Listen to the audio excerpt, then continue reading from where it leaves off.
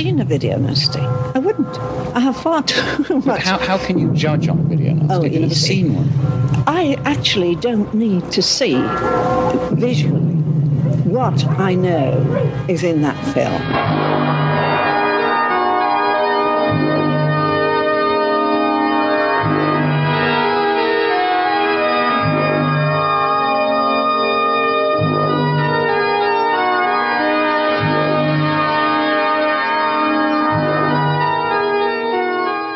Hello there and welcome to the Video Nasties podcast. My name's Christopher Brown. Demented from 1980 is almost certainly probably best known for the colourful life of its lead actor, a guy called Harry Reems. Now, Harry is not actually credited on the movie as his name.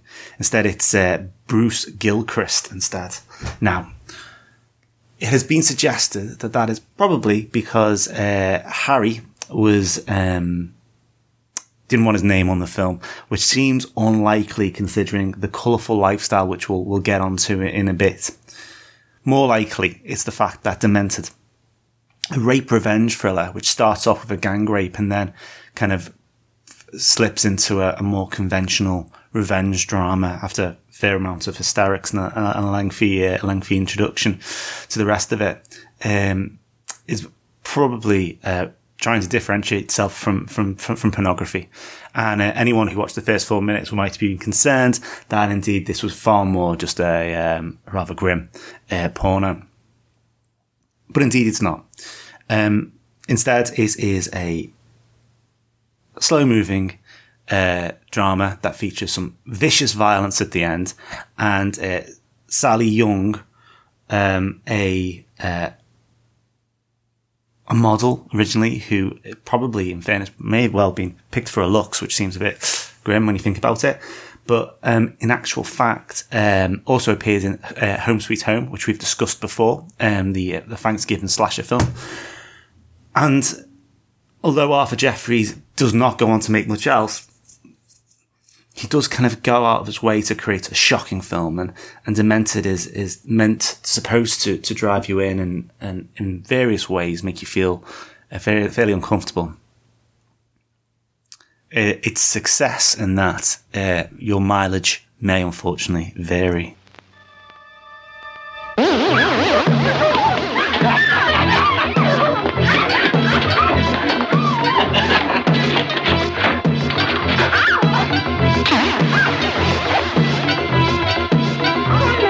They trapped Linda Rogers, brutally raped her, and left her mind demented.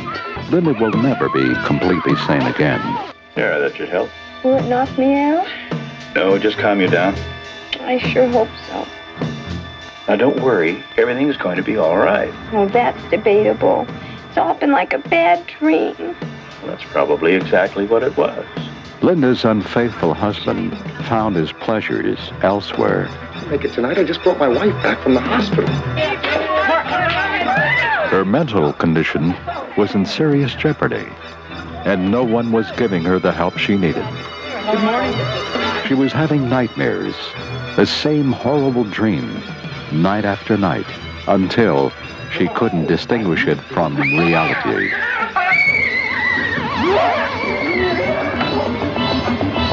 Her nightmares chased her, and chased her, and chased her.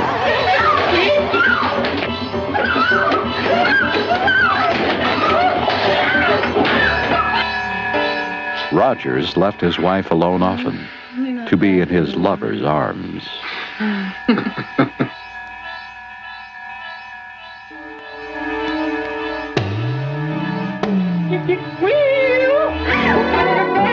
And those times alone were filled with sick, horrible illusions. She couldn't take it any longer. She became demented. She got rid of her nightmares, one at a time.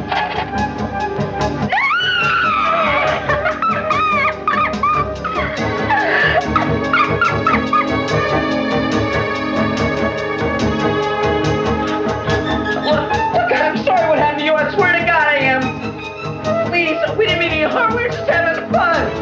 You hurt me. You're never gonna hurt me again.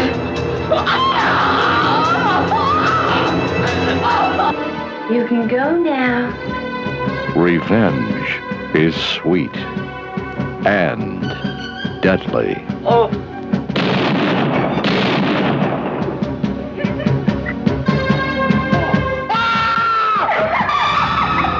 She was demented.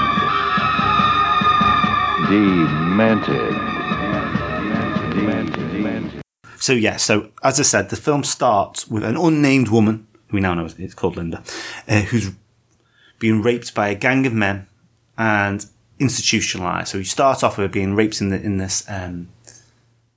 these stables, and then the men have clearly been arrested and convicted. And then we kind of speed on to her after her treatment for trauma. It suggested that she'd been institutionalized. So Linda is a troubled woman, and her husband Matt is a bit of a wanker. So Matt is spending a huge portion of his time in a adulterous affair with a woman who is clearly only after his money, to the point that she kind of almost interrogates him mid-sex about how much he earns and that kind of thing in a quite amusing way, in one of the lighter moments of the film. To the extent that Matt, when he talked to a therapist who's worked with Linda, is surprisingly deeply disappointed that it's unlikely that he's going to have sex with his wife anytime soon, because she's still deeply traumatized by the gang rape. So you get a good feel for the type of man he is. Meanwhile, Linda is stuck at home, basically on her own, getting increasingly worse. So she is seeing visions of attackers, and starts to suspect that the young men of the neighbourhood are trying to traumatize her. Now, there's a part here where we think, is it all in her head? Is she getting worse? A mystery that the film torpedoes relatively quickly in favour of pointing out quite clearly that Linda is, in fact, actually is under threat from people, and she snaps in quite a brutal way after one young man tries to mount her, and then goes along murdering everyone else, including some pretty nasty stuff. There's a lengthy scene with a lad tied to a chair, which goes on forever, and they just talk, and a castration, which good stuff. If a solid gimme on any rape revenge film.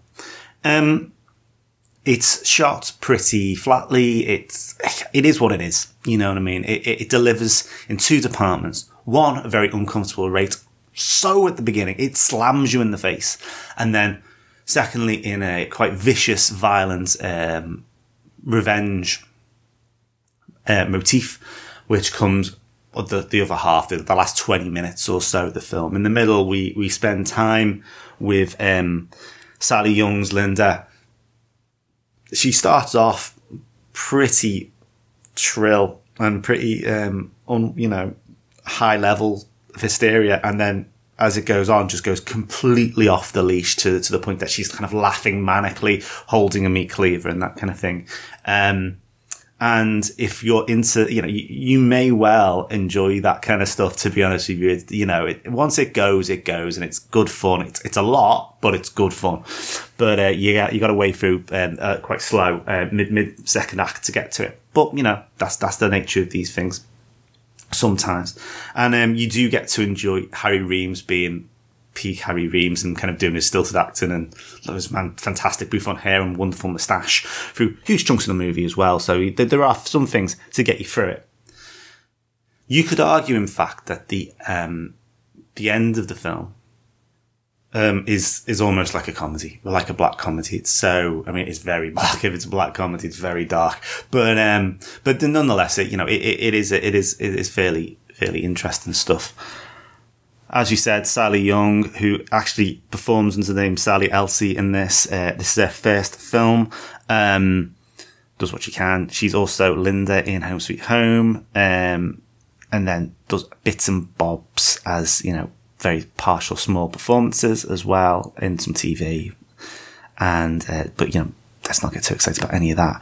And as we've said, Arthur Jeffries, best known for being for this and nothing else. And it was written by Alex Reber, who you will probably best know if you're into your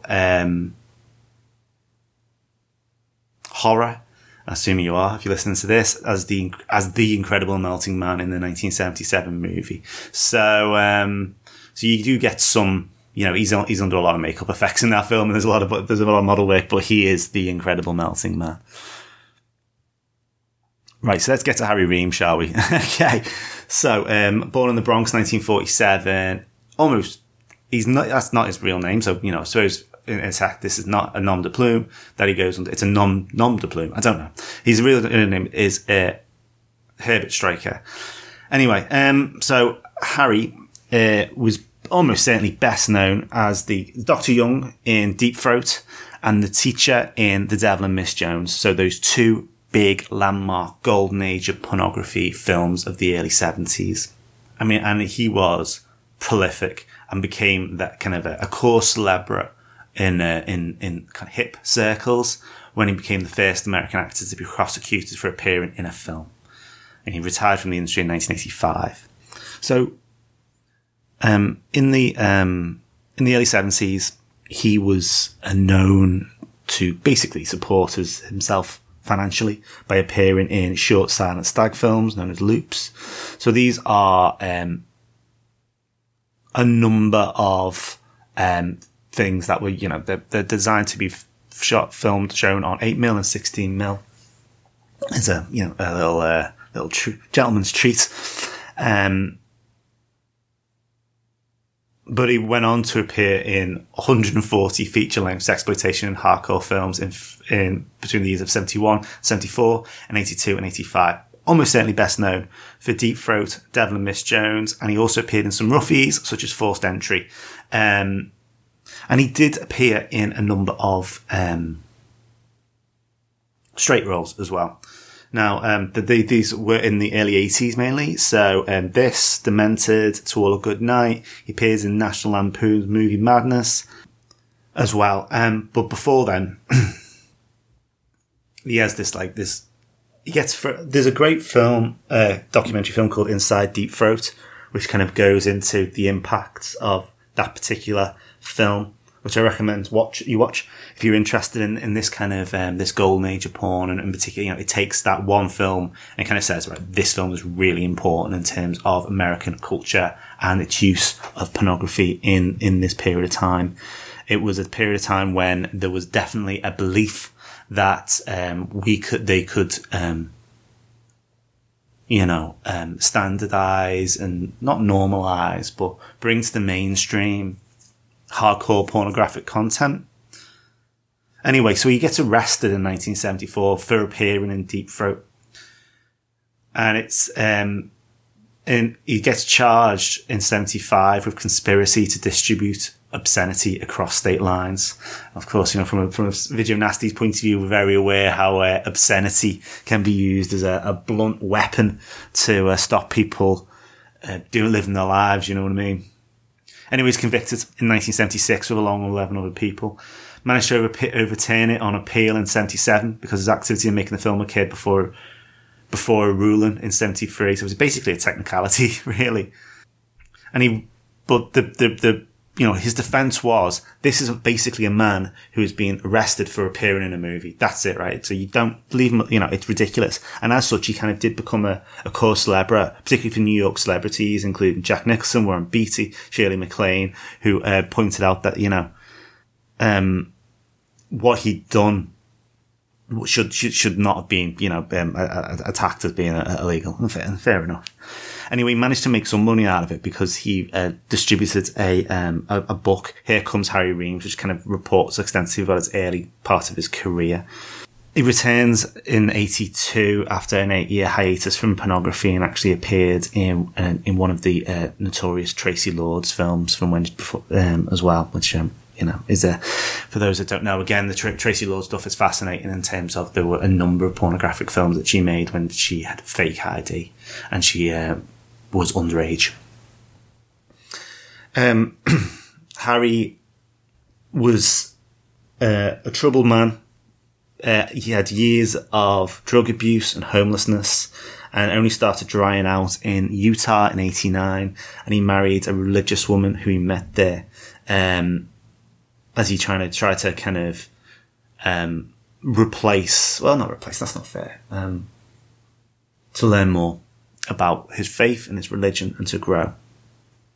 Anyway, he died in 2013, after the age of 65, of pancreatic cancer, and occasionally popped up in various interviews around Deep Throat. So he's in that Inside Deep Throat from 2005 that I've already mentioned, and he kind of managed to at least, I think, come to terms with what was a kind of a crazy period of his life, and grow a bit, I suppose. It's hard to say, isn't it? But he was a lot better than he was. Anyway, in terms of Demented, the film was released on the same label that was releasing Night of the Living Dead, as well. Media VHS, which had those fantastic. It was a good looking videotape, to be fair. They all were from then. Released then, seized, as we've said. It was past 18 after some cuts to the sexual violence at the start of the film, but is available uncut from a Shout Factory Blu-ray in the US, and there's a DVD as well. So you can get it if you're after it. And the rape revenge genre is a funny old fish, isn't it? So it very much depends what your views are of it. If you're willing to when it delivers, it does deliver. It delivers very uncomfortable, and quite short rape scene at the start, and it delivers a lot of vicious comeuppance at the end. So if you're happy just to watch Harry be Harry for an hour in the middle and absolute crazy hysterics, then you'll probably be all right. I mean, it's interesting that in the logo for Demented is this jester character. It doesn't make a lot of sense. There isn't even a clown doll in the film. But I think the reason for that is really because, well, maybe I'm being harsh, but she is incredibly shrill by the end of the film. Wide-eyed, teeth-baring, knife in the air. In fact, it freeze frames on that. Yeah, so, I mean, I don't try and review these too much, but, at least give you a feel for what, you're gonna, if you're in the UK, you're gonna have to go out your way to try and find this film. So at least I'll give you some indicator about what you're gonna get when you get there. Yeah. And it is almost certainly being released in the UK just as part of a package deal, to be honest with you. But there you go. Go away, please. Oh, please. I was raped. Oh, please, don't do this. I don't know why you're frightened of us. Why? Because you're going to hurt me. Oh, now who told you a thing like that? So yeah, thanks very much for listening. If you want to get hold of me, please do. My email address is videonastypodcast@gmail.com. You can get me on Twitter at orange_monkey. Yes, I know it's locked, but yes, I am still there. You can get it on the, or you just can leave a message on the page, and on any of the pages on thelasthorrorpodcast.com or videonastyspodcast.com. The podcast is available pretty much everywhere you can get podcasts these days, including things like Amazon Music and, Spotify. If there's somewhere you think I should be that I'm currently not, let me know and I will get it on there for you. I'm very much like in the mood that if you want to listen to me on your smart speaker, I'm pretty sure we can get it there for you. Do you know what I mean? Also thanks to Gav Crimson on Twitter, who says there was a post-cert VHS release of it, and he's talking about Aftermath, which we spoke about week before last, Zombie Aftermath. called Zombie Aftermath. The director's daughter told me that release and retyping was done without their permission, and the film has been getting stick for the lack of zombies in it ever since. Fair enough, very true. There are very few zombies in Zombie Aftermath. Indeed, none. They're mutants, if anything. And even though mutant scenes aren't really a key driver in the film, rather instead, obviously, the your man Sid Haig being the key stuff for that. But cheers for that, Gav, and thanks very much for getting in touch. Gav's really is very knowledgeable about films from this era, so it's always great when he contacts me. He's been talking about Suffer Little Children, which is one of my faves as well, and he's been doing comparisons about what the VHS looks like and what the DVD that was released from Seven Films looks like as well. And good, and it is good stuff. He does know his stuff really well. Anyway, yeah, so next week we're going to celebrate the birth of our Lord Jesus Christ on Christmas with Friday the 13th Part 2. I was going to do The Thing, but I'm doing it in a few weeks' time anyway. It'll still be cold, so fuck it, why not? We'll do that then. We did Christmas Eve last year, so you can't do it again. And that's the big Christmassy one, isn't it, on this list? So yeah, so we'll do Friday the 13th Part 2. Not as good as Friday the 13th Part 3, in my opinion, but, it has its fans, and it's an unusual one in the genre, so look forward to talk to you about that. It's been a long time since I've seen that, so I'm looking forward to kind of digging in, and there's that great box set that they've done as well. Fantastic. Anyway, I'm rambling, and there's plenty of time to ramble about Camp Crystal Lake in the coming over the Christmas period. So until then, take care. I hope you all have a very lovely Christmas if you celebrate it. And I'll speak to you soon. Goodbye.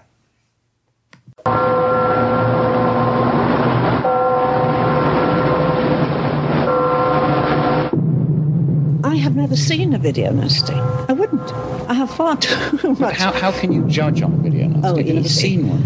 I actually don't need to see visually what I know is in that film.